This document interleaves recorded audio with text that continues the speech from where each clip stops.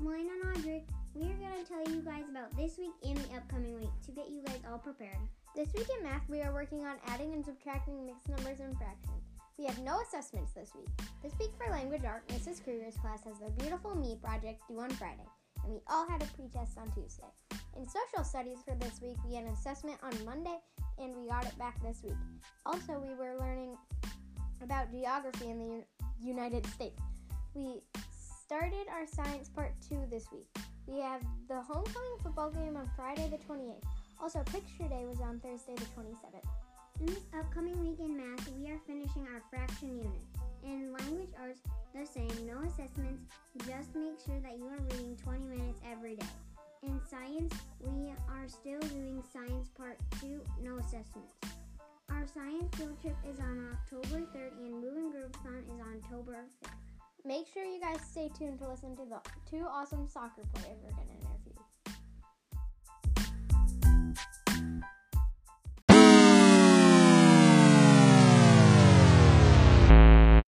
What are your names? My name's Hattie. And I'm Will. What team do you play for? We both play for Waconia Varsity, except I play for Minnetonka for my club team. I play for Elkness. What are your guys' numbers? I'm number 11. I'm number 10. What position do you play? I play either center mid or wing. I play center, attack, and mid, or striker. Where's your spot on the field? I'm either in the middle of the field or on the outside of the field. What do you do at your position? I try to pass the ball or score.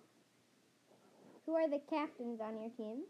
For girls varsity, it's me, my friend Kennedy, my friend Alexis, and my friend Kenzie. For me, it's Ryan Bean and Ryan Freisinger. We're kind of Do you friends. think your team is good? Oh, yeah. We're 9-1-1. And then we're 8-0-2, but hopefully another win today. How many goals has your team scored?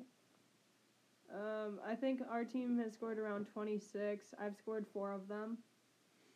My team scored 29, and I've scored 5 of them. So.